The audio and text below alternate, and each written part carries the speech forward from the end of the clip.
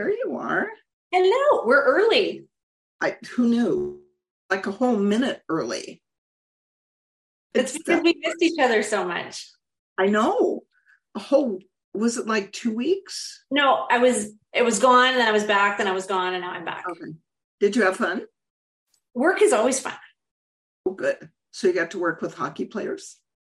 It's been a crazy fall, but in all the best ways. Yes. Good crazy is good. Good crazy is good for me. Yay. How have you been? How am I doing? Yes. Is that what you said? Yeah. Is it glitchy? I don't know. It was either the computer or my ears. Could go either way.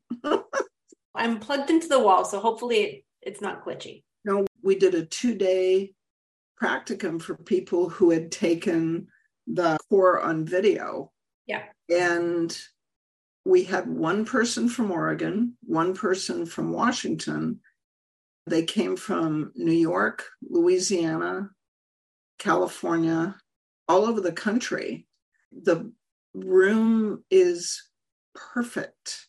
So my next task is to get window shades and signs, and we can do a class of 30 people in that room. On the website, I think we should list the restaurants and a picture of across the street, because there's this really amazing like burrito and taco shop downstairs. They make everything fresh. And then there's a pizza place across the way that has gluten-free crust and prosciutto and sausage and Gruyere cheese on a gluten-free crust with a balsamic glaze drizzle. Somebody told me they got a pizza with that on it. And I was like, okay, I want to do that. We had a great time. It's the supine cervical. We had 2 MDs, 2 physical therapists, 2 chiropractors, 2 massage therapists, and the supine lumbar practicum. So just for people who haven't taken the practicum, no, JJ, we're early. You're not way late. We do the supine cervical practicum 3 times, and there are 3 people at each table so that everybody gets a chance to do the supine cervical once. And they look at me, huh? And it's because that's the money shot. That is 70%, 80% of your practice comes in and needs something done with their headaches or their neck. Then we do the supine neck and shoulder, which is more physically difficult because you're getting your fingers in somebody's armpit. And then the supine lumbar is the third one. And then in the afternoon, there's supposed to be a freebie, whatever you want to do. Right. But the supine lumbar always ends up being visceral. Yeah. So we had ureter and kidney. We had ovarian cysts and adhesions in the abdomen she didn't know she had. As always, it was just really fun. The 2-day practicums are so fun, and it's wonderful doing them in the clinic. So we had a great time. And true to form, you have so many things I need to unpack with that last. We've been at it for 2 minutes, and I already need to unpack the last 2 minutes of what you just said. And the thing I missed the most about not having you here was we didn't have a quote to start it out with. Oh. So I couldn't even derail the train because I just started the train on whatever track. So we're looking forward to the quote. Do you have a quote? I have a couple quotes. Good. One of them is an epiphany that I had, and it's not really an epiphany because it's very simple, but it's something I want to share more towards the practitioners that are listening for this one segment.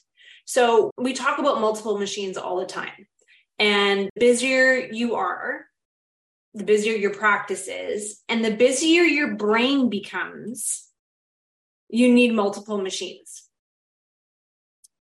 And as much as I love to keep the train on the track and be very specific with my intent and my focus of the treatment, you have no choice but to start going lateral and start seeing all the different possibilities. This is the whole, I'm sorry, and you're welcome.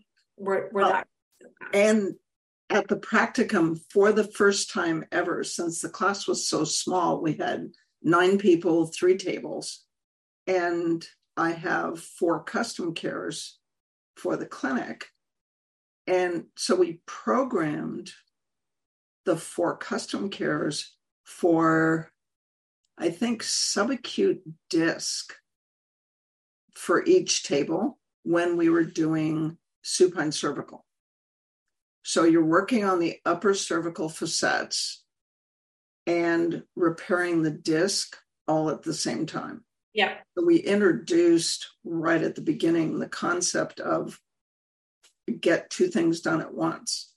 If the disc is what's causing the problem, treat the disc, and the lower cervical disc is why there's an upper cervical facet problem. Right. But this is one way of going in one direction. And okay, I work with athletes, and I get highlight reels of their sport. I get the injury reel of how the injury happened. When you're dealing with normal patients or normal people, you still get the highlight reel. They just verbally tell you what happened. So I have been trying to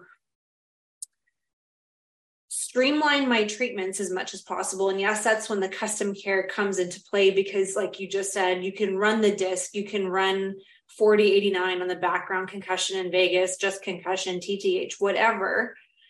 But the more savvy you get with the mode bank and cutting and pasting, because it's very easy now, the night before or the morning of, I've been making a customized little highlight reel to put on the custom care for the patient based on a lot of those things that I know I'm going to have to do a drive-by on. Here's what it looks like. So let's just say, I'll give you an example of somebody I'm treating who comes in. The main complaint is the typical anterior delt pain of the GH. Can't really specify a time where anything was torn or broken, but we pretty much know there was something there that created all of this. Has pretty good range of motion, but has a significant amount of pain. I know my highlight reel, something that I'm going to have to load on the custom care, is going to have to deal with some sort of trauma, some sort of torn and broken. And even if I can just do a drive-by on the relevant tissues I know are affected, like the periosteum, the bursa, the tendon, the joint surface, for a minute each, it is unbelievable how fast I can expedite results just by putting on a little highlight reel like that in the background on one of the custom cares that would have been sitting there anyways.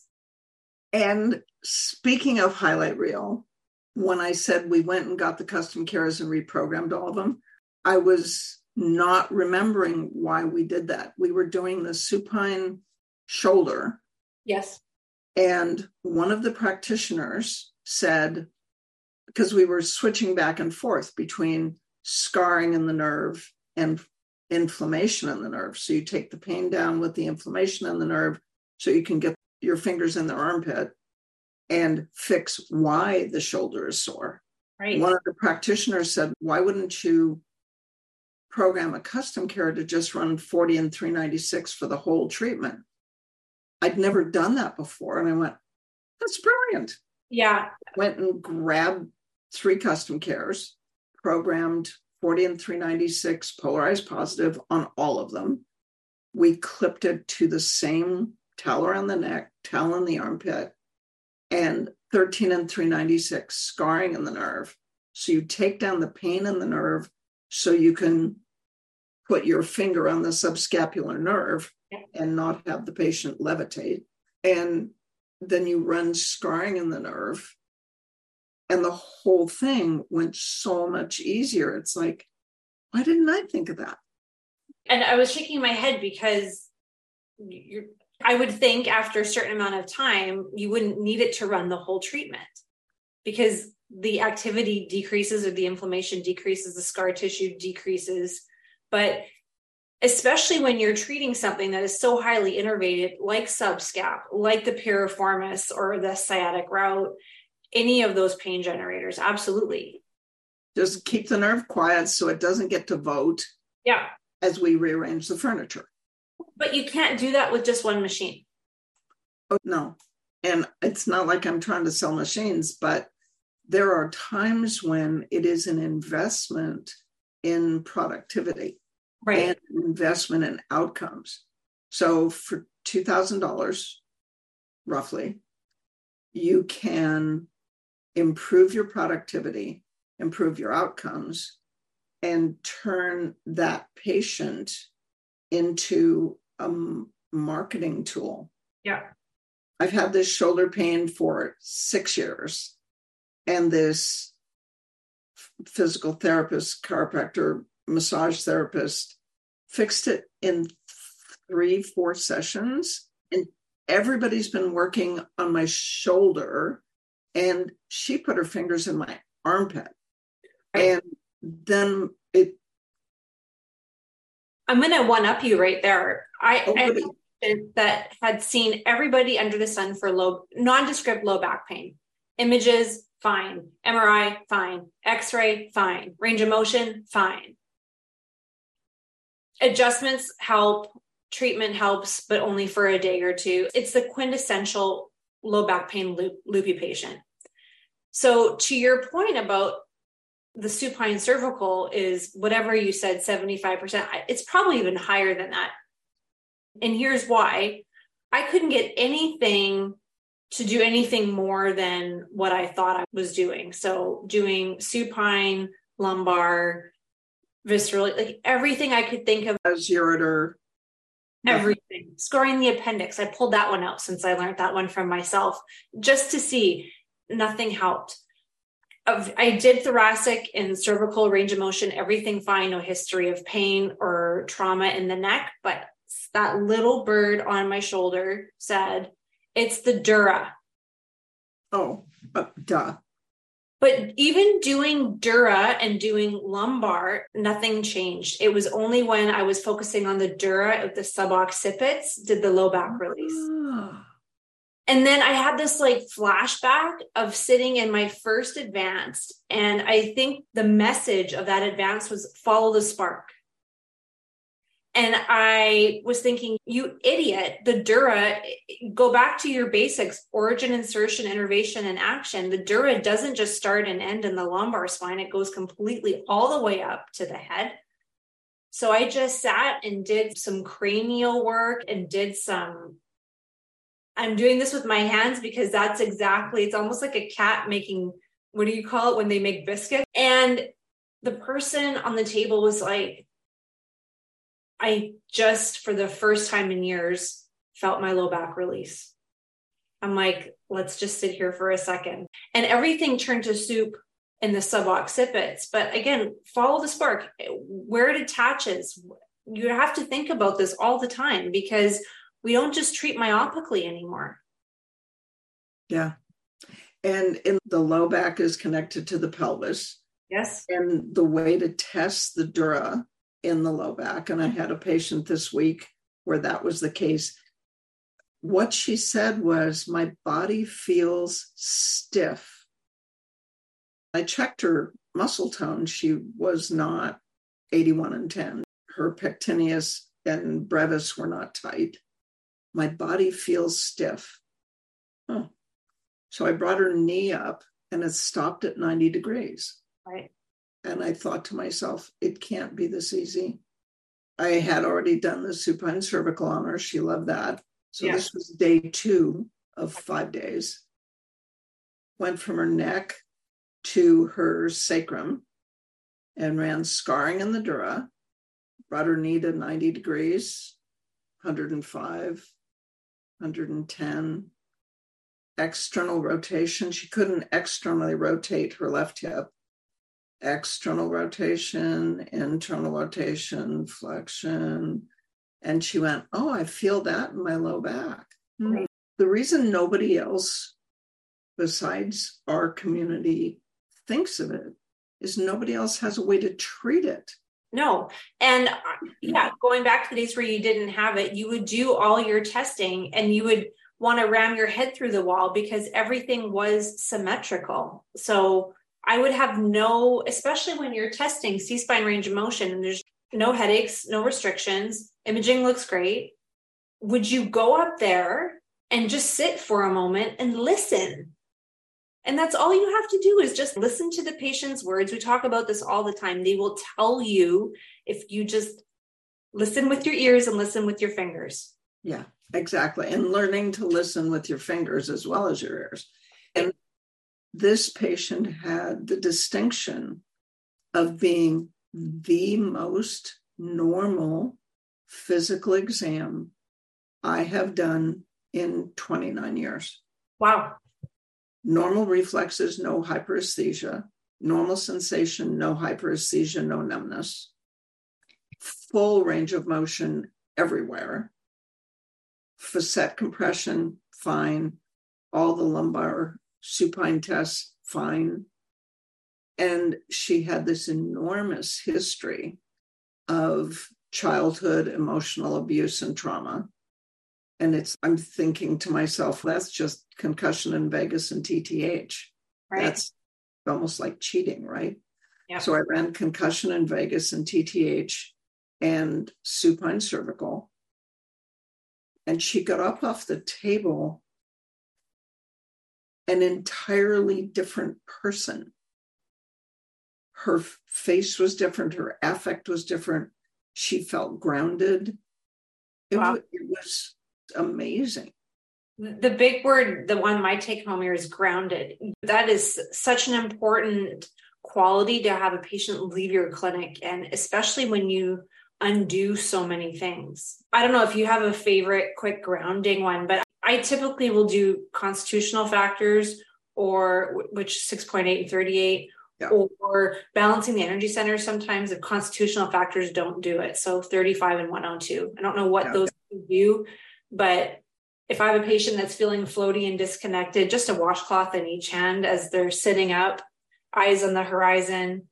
And the big thing is 90, 90, 90. So ankles at 90, knees at 90, hips at 90 will also help ground somebody. But that you want them to feel safe in their body again. It's not just pain-free anymore. It's safe in that. Actually in their body. Yeah. That's what 6.8 and 38 tends to do. It tends to get people grounded. Louise is asking, what is TTH? That is that strange thing that I put in at the end of the pain section, the tendency to have weird stuff happen or bad things happen. The frequencies are for energetic influences that tend to make the patient experience pain, fear, negativity, abuse. It's like they seem to have a magnet that attracts bad stuff to them. That's TTH. And it's as close as we come to an FSM exorcism. And the directions for when you use it, you use this when the patient's history makes the hair on the back of your neck stand up. Yeah. That's TTH. Do we want to answer Denise's question? I don't have them open, but we could. Yeah. Why don't we jump right in there? Why not? Okay. I have a client who took some Topamax for a migraine and had an immediate reaction of supersensitive extremities. Stopped the meds, but even a week later has continued to have pain that is popping up all over her body at 8 out of 10. Jumps from her hands, toes to her hands, now up the legs and arms. Switched to 81 and 77, and it's helping. Okay.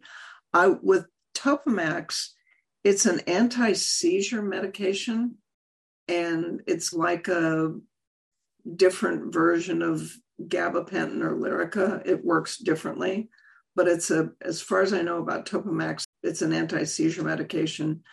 I would have gone to toxicity and maybe 40 in the midbrain because that's where it works. 81 and 77. Increasing. Little Bird said 20 and 77, which is pain reaction. That helped immediately, but it's short term. And Denise says, yeah, she did 40 and 57, 900, 920 in the midbrain first. It didn't help. It was no change. So she switched to 81 and 77. God bless the little bird, because that one wouldn't have occurred to me. I love the little bird. Connective tissue.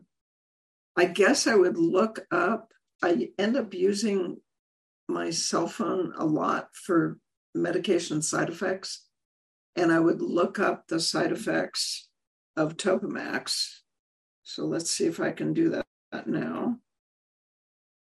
Weight loss, dizziness, numbness, allergic reaction, and there's 20 more. Fatigue, blood in the urine, blurred vision, okay. There's absolutely no side effect that suggests that the connective tissue is influenced. Weight loss, dizziness, numbness, allergic reaction, fatigue, trouble breathing, blood in the urine. Great drug. Blurred vision, diarrhea, eye pain, fever, memory problems, aggression, confusion, drowsiness, nausea, nervousness, stomach pain, bone. I have no idea. More common, burning, prickling, or tingling sensation, clumsiness or unsteadiness. That is fascinating, Denise. Yeah, I'm just wondering, so if we're increasing secretions to the connective tissue. I wonder if it's clumsy, burning, prickling, or tingling sensations. I'm assuming 40 and 10 didn't work either. Wow. Okay, let's hear it for the little bird. And for those of you that might have forgotten that part of the core, we talk about at some point usually that the course comes with a little bird that sits on your shoulder and says, I wonder if, and you almost immediately turn to the little bird and say, it couldn't possibly be that. And the little bird won't give up and says, just try it.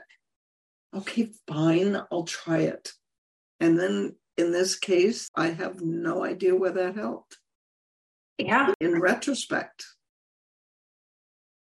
when you have somebody where you suspect Ehlers-Danlos, then the migraine takes on a different perspective.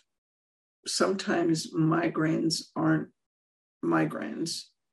The recurrent or chronic migraines are an indication for a vagal nerve stimulator. It's one of the approved uses. Mm-hmm. People with Ehlers-Danlos have chronic vagal nerve dysfunction because every time they stand up with food in their stomach, they get a vagus nerve traction injury. The next time that patient comes in, do the 9 Baton points, the thumb, the little finger, each elbow, each knee, and then can they touch their hands to the floor? That's 9.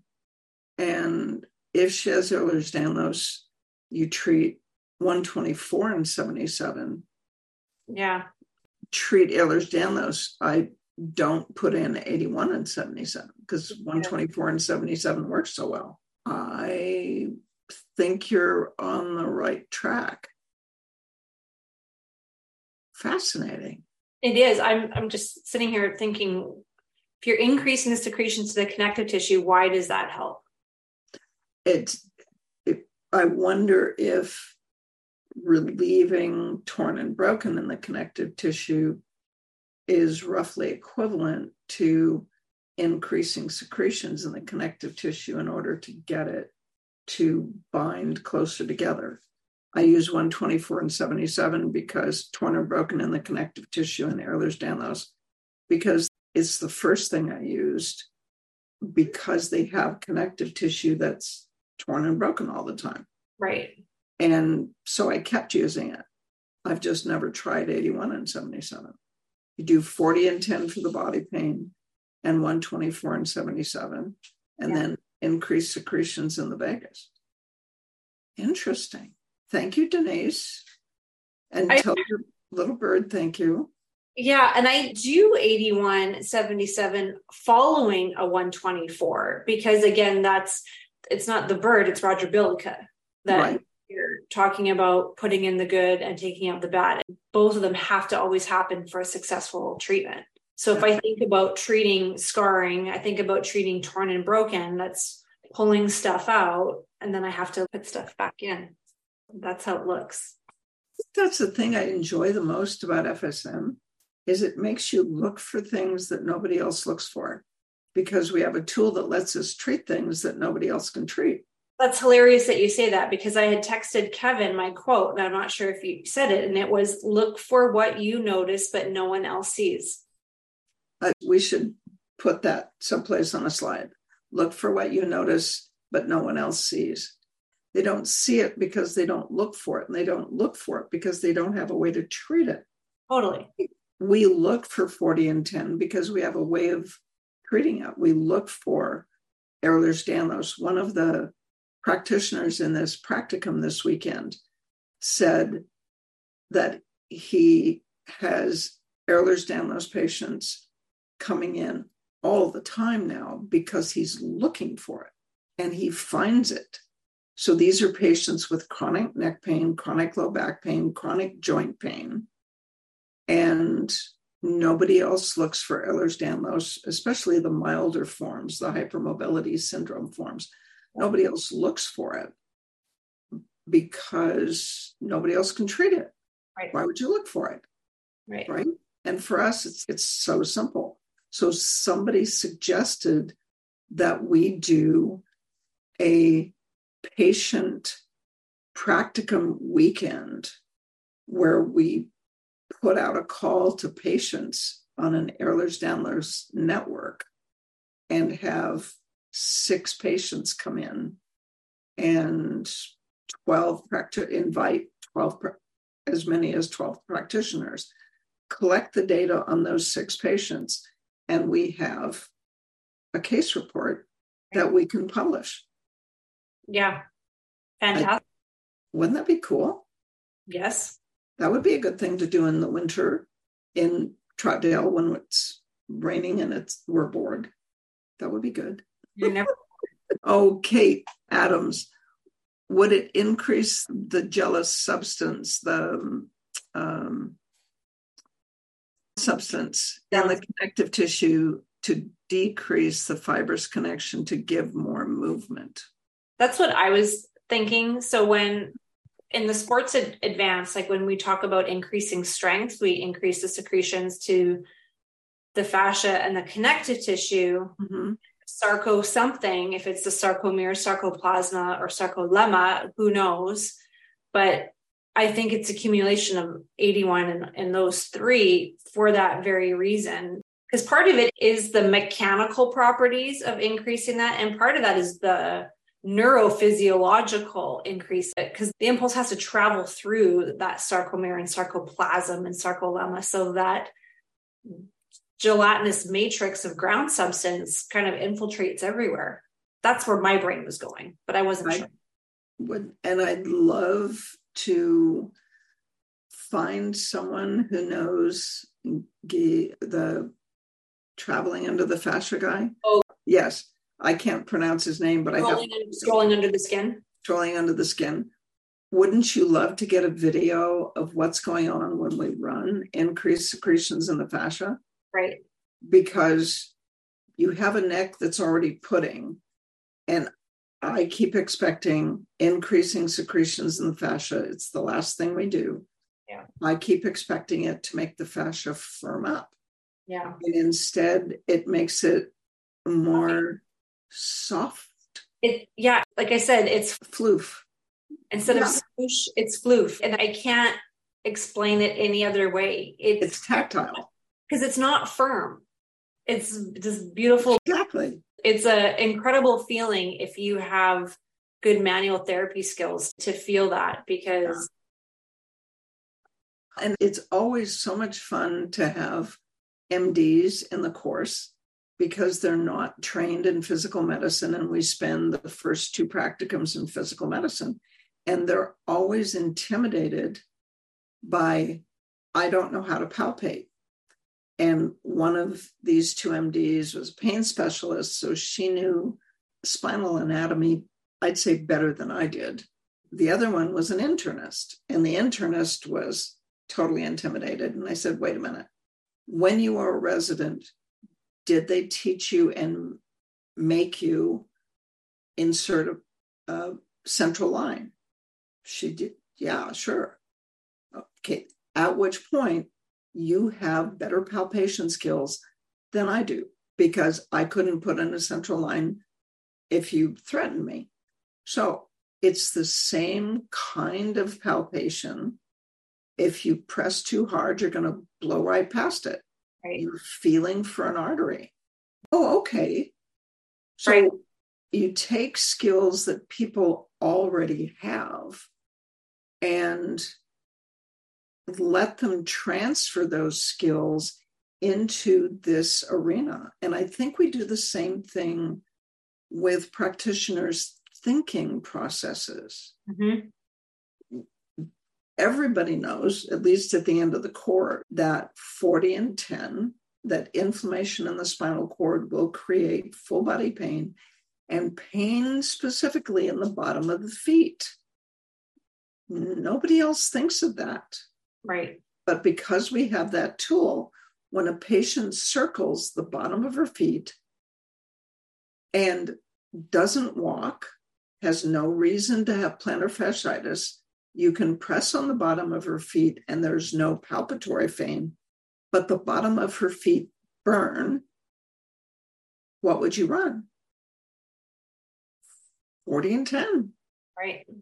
So I love watching the thought process expand among our practitioners as they get more and more confident. And the greatest part is that it's safe. It's just not going to do anything if you're wrong. So it's like anything. You're not going to try something new if you're scared, right? We have to create safety for everybody in that room, safety for the patient and safety for the practitioner to have a hypothesis that's absolutely ludicrous in a lot of people's worlds. True. But to try it, right? And like you said, and the worst that's going to happen is like nothing. It's going to be like, that didn't work. I was wrong. What else is occurring? Where else could that whatever be happening? And that was where I followed the dura. I'm like, it is the dura. I know it. But nothing is being sticky. Nothing is being limited in the lumbar spine. Follow the dura. Where does the dura go? It's essential of opening up netters when you're looking in the abdomen and being like, what else is over there? And if you think about it, your intuition was correct. But as you do post-game analysis and you think about the fact that the dura is tight and the dura attaches just inside the iliums on the sacrum down to the coccyx. If the dura is adhered, is the pelvis going to move the sacrum?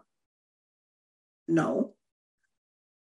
If the pelvis doesn't move as the patient walks and the dura takes the hit, the lumbar spine has to rotate in order for the patient to walk, and the dura is stuck. So where are you going to feel the pain? Right. The lumbar facets. Yeah. In retrospect, it makes perfect sense. In retrospect. But you had to follow intuition and the little bird, and nothing else worked, and the lumbar exam was normal. So it has to be something else. Right. What else could it be? Right. That is so cool. But what taught me to actually be able to go there probably faster than I would have is being able to treat the vagus nerve. Oh, yeah. Because we sometimes treat it, I treat scarring in the vagus during a supine cervical. All the time. Scarring in the vagus doing a supine lumbar when I'm doing visceral and diaphragm work. It's right away that thinking of where else does this go? The dura is not just in the lumbar spine, it's in the entire spine. And just because it's not showing up in an exam doesn't mean there hasn't been accommodations and modifications, and it doesn't mean that it's still not being affected. Just we haven't seen it yet, like everything else in the body. Isn't that amazing? Cool. Okay, we have another Question. When doing a protocol from neck to feet, if we're using sticky pads instead of wet towels, how do you place the leads on the feet? One lead on each foot? Yes. Or do both leads need to be on one foot? Hi. I made it through the course, but my brain hurts. I put one lead on each foot if I'm using sticky pads. So if you've got a wrap around the neck to pick up the whole dura, yeah. Or if you have to use sticky pads, you have to use the large ovals way at the top. Try and keep them out of the hair and recognize you're only going to get to use them once because the back of the neck is oily. Yeah. And then one sticky pad, a black one and a yellow one on each foot, on the bottom of each foot, usually at the ball of the foot. So that works. So I have one patient that wants to use sticky pads when she gets home. She has post-herpetic neuralgia at T4, 5, and 6. And the best we could do, I talked about her last week, it's what do you do when you're the patient's last hope and you can't get it done? Right. I couldn't get her pain-free. She's 71. She's had PHN for 2 years. During the treatment, I could get 6, 5, and 4 normal. T3 was hyperesthetic. Eventually, we got T3 to be quiet, but T4, just along the medial breast, was hypersensitive. And that's what bothered her the most. So she ended up buying a custom care and sticky pads so she could wear it during the day. For whatever reason, she's pain-free at night. It's good. So combination of a custom care. She bought a magnetic converter so she could treat herself at night. And somebody had given her lidocaine in an ointment, but she didn't want to get her t-shirts gooey. And I said, there's lidocaine in cream. So I wrote out what she should take to her MD, and it's a combination. She said the lidocaine helped, but I couldn't do it because I didn't want to ruin my clothes. So acupuncture hadn't helped, medication she doesn't tolerate, FSM, and whatever it takes, right? And very beautifully, you just steered us into another direction I wanted to talk about today, was when you get overwhelmed as a patient and you get overwhelmed as a practitioner, that overwhelming sensation typically tends to be when we go too far in the future and wanting too much too soon. The chronic pain patient that's at a 9 out of 10 all the time wants to be a 0, and you want them to be a 0. But we have to understand that even though results can happen very quickly, you have to go just mile by mile, right? It's Kevin's thing about how do you need an elephant, right? One bite at a time, or you just do the next thing. Do the next thing. Do the next thing. And so I have to keep that also in my head too, because I get very excited and very eager. And I was thinking the other day on one of my long runs, if I would set out when I left my house to think I'm going to run 15 miles right now, and I think about how far 15 miles is very overwhelming. Yeah. But you don't do that when you do a long run. You just go mile by mile. And this mile number 1 is going to make mile number 2 better.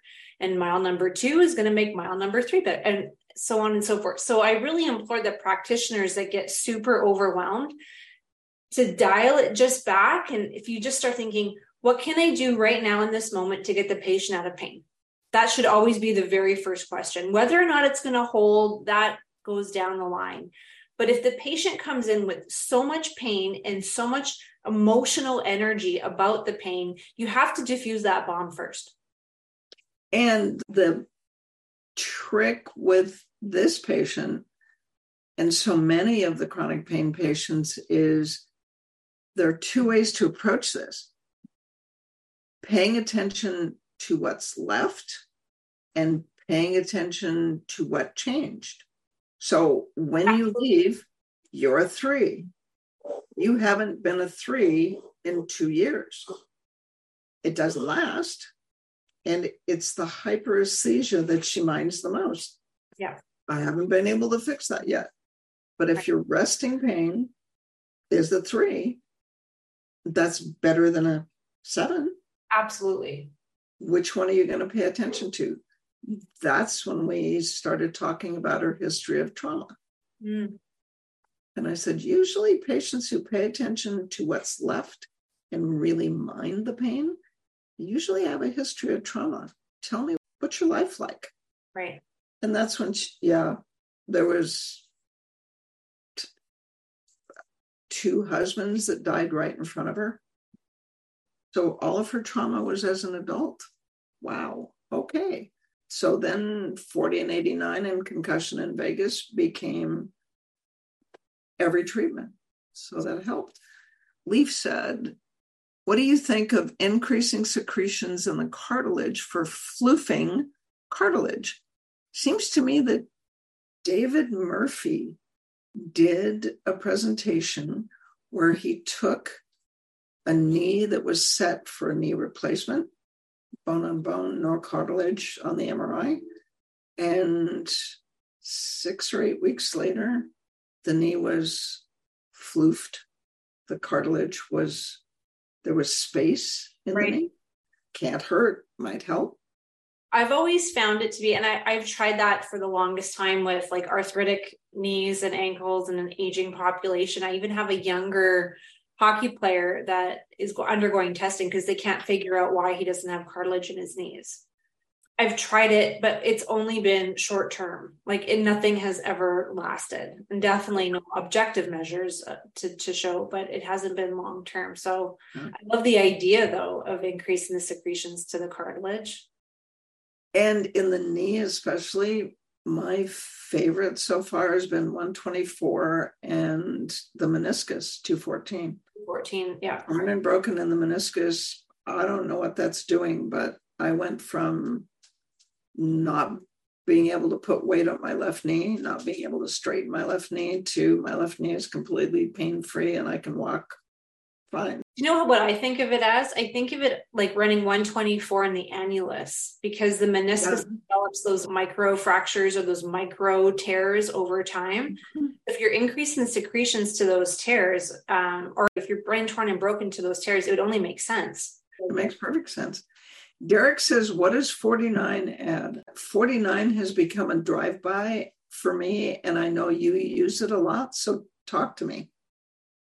I'm not sure how it works. I know that I love it, especially with the fascia, increasing the vitality to the fascia. So but I'll run it like in conjunction with 81. So I don't know if increasing the secretions and increasing the vitality to the area does anything. I do think about the little water molecule going through the fascia. So if I think about the vitality, I just think about just increasing the energy to the area. I don't know how it works. You never told us how it works, but just historically, I do absolutely love running 49. And to tell the truth, and Leaf will understand this, I run 49 at the end because Harry said so. And then George said so. And it's secretions where it's appropriate and 49 at the end. Why? Because Harry said so isn't the best answer in the world, because you don't really know what vitality is exactly, and the little picture I have in the core when you see it, right? Yeah. Here in George. I think 49 might be time dependent. Oh, okay. Again, running it in the connective tissue and the fascia for as long as I have, just because sometimes I've just admittedly forgot about it on one of the machines and things have changed. I'm like, I wonder, so instead of doing the drive-by, it's maybe a bit longer. I don't know. And that phrase, I wonder if, That's the thing that the little bird says most often.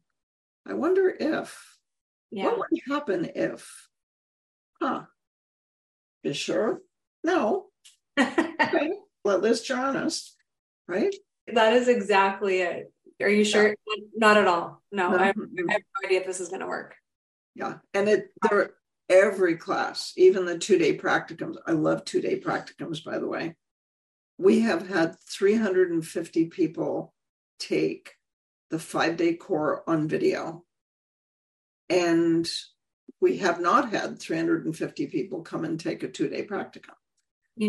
Some of them work with practicum instructors around the country, but every single class at some point, usually during the practicum, I look at people earnestly and say, you understand we make this stuff up, right? Now, I've learned to call it a thought experiment. Yeah. That's better than telling people that I make stuff up. But it's a thought experiment. Yeah. Right? JJ says 81 and the synovium makes the knee glide better and smoother. That makes sense because the synovial tissue secretes the fluid that makes things slippery and glidey inside the knee. I like that. Right? I want to go back to time dependent. How did you find out that 124 was time dependent? Kathleen Casbin. She's coming to the advanced this year. I'm so excited. I had torn my Achilles. I'd been on Avalox on and off for 2 years. I had Levaquin for pneumonia. I had Cipro. So all of the precursors. I'm walking along the street and no, that isn't how I tore it. It was after I got my left hip replaced, my gait changed, and my left Achilles got sore in January, and I started treating it for inflammation. Torn and broken wasn't even on the radar.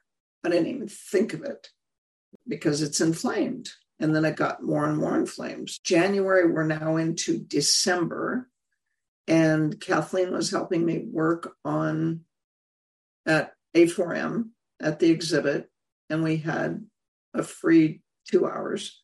And I said, can you work on my Achilles was 2 thumbs thick and exquisitely painful. This was back when we were still using graphite gloves. It was 2009. And Kathleen puts the gloves on and wets them. And she said, ooh, this feels icky. Okay. And she puts 124 and 191 because the Achilles is a round tendon. And I didn't know what she was running. And I said, wow, that feels warm. It doesn't hurt. Pain went down right away. And then we sat there and talked, and she did what we all do. As long as the frequency is working, you stay on it. So she's talking about kids and travels and life and whatever. And pretty soon an hour has gone by. And at the end of the hour, my Achilles was the size it should be. It was completely pain-free. And I was stunned. Okay. And I did what she told me. I put a pillow at the foot of my bed. I kept my foot this way. I did all the other things. And we had done all the other things all year long. Right. And that's when I found out it was time dependent. The pain goes down when you run torn and broken, connective tissue or round tendons. David Musnick uses torn and broken in the small intestine for 60 minutes in the leaky gut program. Yeah. And the pain goes down in the shoulder, for example, in 2 to 3 to 4 minutes. But as soon as you start using the tendon that has partial thickness tear, pain goes back up. So I've connected my magnetic converter and put it on a precision care, which will run, I think, 4 hours before it turns itself off. Mm-hmm. And I run it all night. And in the morning, I woke up and my shoulder didn't hurt. So almost virtually everything we know with FSM has come through trial and error. Yeah. You do a thought experiment, you make a guess, you treat, it works. If I do the same thing in the same kind of patient, will that work? And that works. And then you do it again. And once I've done it 4 or 5 times, no bad effects, good effects, then I can teach it. Then within 2 years, I have somebody presenting a case report at the symposium that says, hey, I did this thing. And then there's somebody like Jessie Tierney that presents DVTs, which I tell people not to treat at all. Certainly don't run the frequency to dissolve the blood clot, because we know that it works to dissolve blood clots. And you certainly don't want a DVT to come apart in pieces. Thought experiment. Jessie Tierney. Torn and broken, and vitality in the vein. And you have an ultrasound on day 1 and a D-dimer that are positive for a big, long DVT. You treat in the afternoon for what, an hour, 2 hours? Torn and broken in vitality. The next day, the ultrasound's negative and the D-dimer's negative. What's that about? That's incredible. And what it suggests is somebody that I've never heard any research on. What it suggests is that the vein has a function. So if vitality in the vein is the thing in our world, therefore, the vein must have a function that allows it to dissolve blood clots on a regular basis, or sitting in a chair all day long. We'd all have DVTs all the time. I'm still processing that one. No, I agreed. Oh, wait. Is it 3:58? Yeah, it's getting close. Okay. When we miss a week, and thank you for being patient with my crazy schedule. So this is, again, I'm going to blame you. I am this busy because of you and what we do. So you're welcome. And I'm sorry. Yeah. No, it's been so much fun teaching and explaining and sharing and creating hypothesized ideas with this team of like collaborative healthcare professionals that I wouldn't ever have dreamed of being able to just text and ask questions to. It's the community that I'm the most grateful for, because... And talking to this group, 9 people, right? And trying to describe what the advanced is like. How do you describe the synergy that happens at the advanced? I was going to say, it's like the best family reunion, but everybody loves their family. But it's, if you loved every single family member and you got to see them, that's what the advanced is like to me.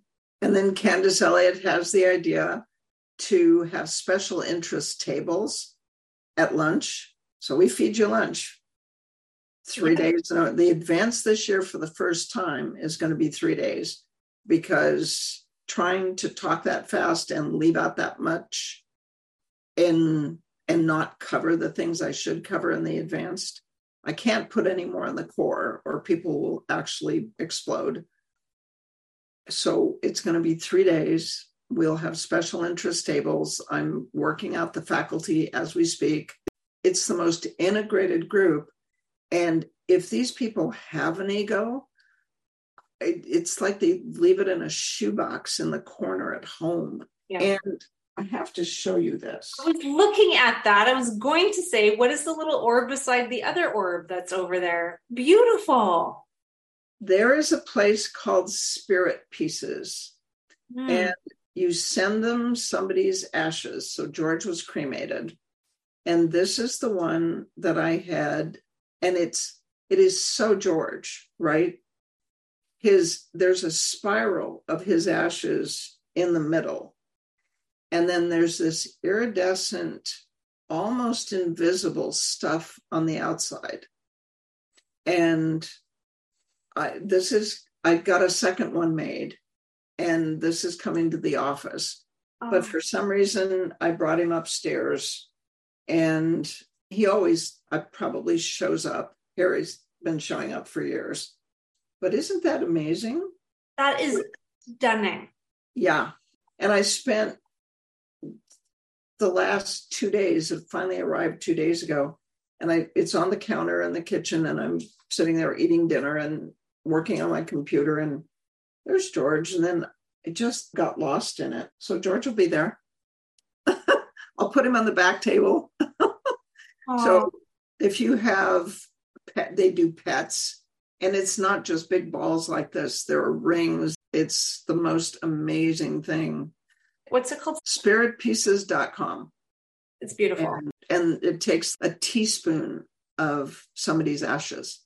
Wow. And send you a kit, and you mail it off. And these glass blowers from all over the country specialize in each different kind of design. And here's Candace Elliott. Yes, special interest group suggestions for Arizona. What would people like? Think about it.